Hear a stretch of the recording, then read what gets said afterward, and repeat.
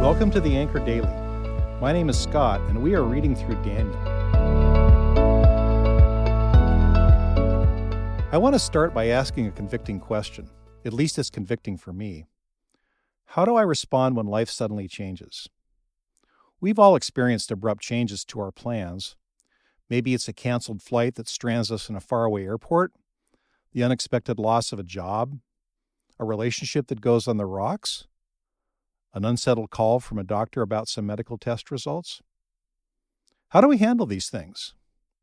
Do we freak out? Do we get angry? Do we conclude that God has lost control of our little corner of the universe or turned his back on us? I know that at times I respond in these kinds of ways. Today, we're going to look at how Daniel responded when pretty much everything in his world changed overnight, and not for the better. Daniel was a young man when King Nebuchadnezzar of Babylon invaded and captured Jerusalem. This evil king took the people captive and marched them to his land, the land of Shinar. He also raided God's temple in Jerusalem and stole several articles of worship to give to his demonic god Marduk. Daniel, along with his 3 friends, were among the captives.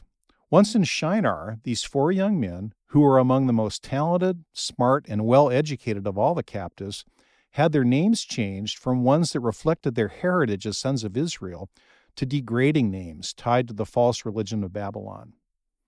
For example, Daniel, which means God is my judge, had his name changed to Belshazzar, which means Bel's prince, Bel being one of the titles given to Marduk. They were also ordered to eat foods forbidden in the law of Moses. And they were forced to start 3 years of schooling in the language and literature of Babylon. This curriculum may sound innocent enough, but it contained astrology and the occult, and at the end of the program, these young men were supposed to be certified as enchanters, magicians, and practitioners of the occult. So how did Daniel and his 3 friends respond? Well, first and foremost, Daniel, who wrote the book that bears his name, never lost sight of the sovereignty of God.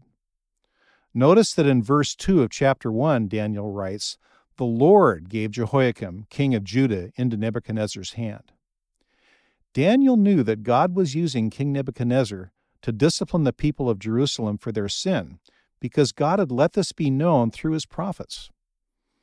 As a result of this reality, Daniel didn't get mad at God, complain about his circumstances, or give in to despair.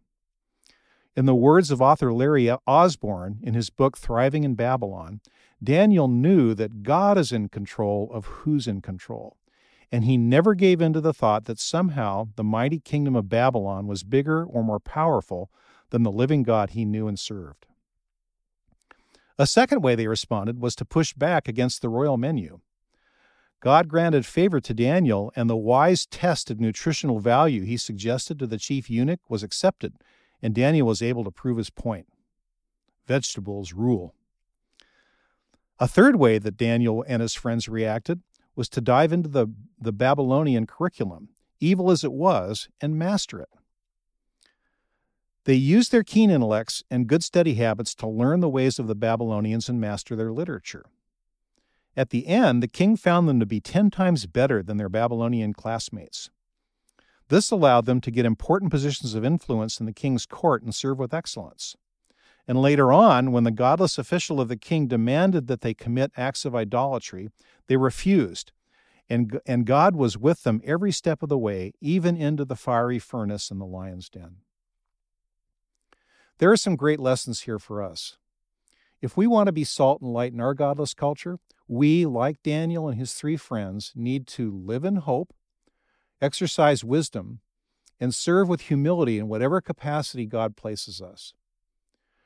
We need to live in hope in the sovereignty of God as he works out his perfect will, even through flawed human institutions.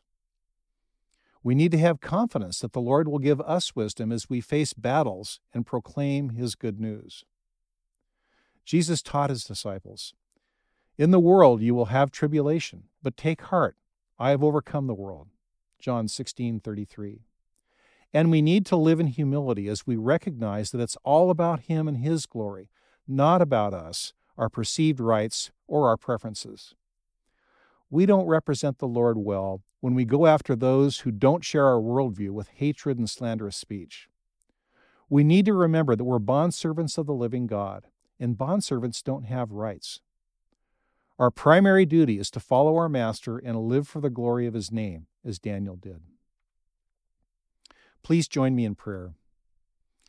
Lord, we thank you for our brother Daniel, who, though he lived 2,600 years ago, his life is a shining example to us today. May we learn from his example what it means to live for your honor and glory in an ungodly culture. We ask you to fill us with your Holy Spirit to empower us to live lives that please you.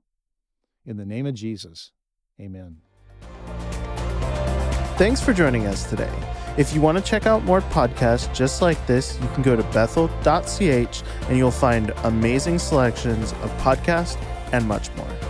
If you'd like to get in contact with us, you can email us with podcasts@bethel.ch.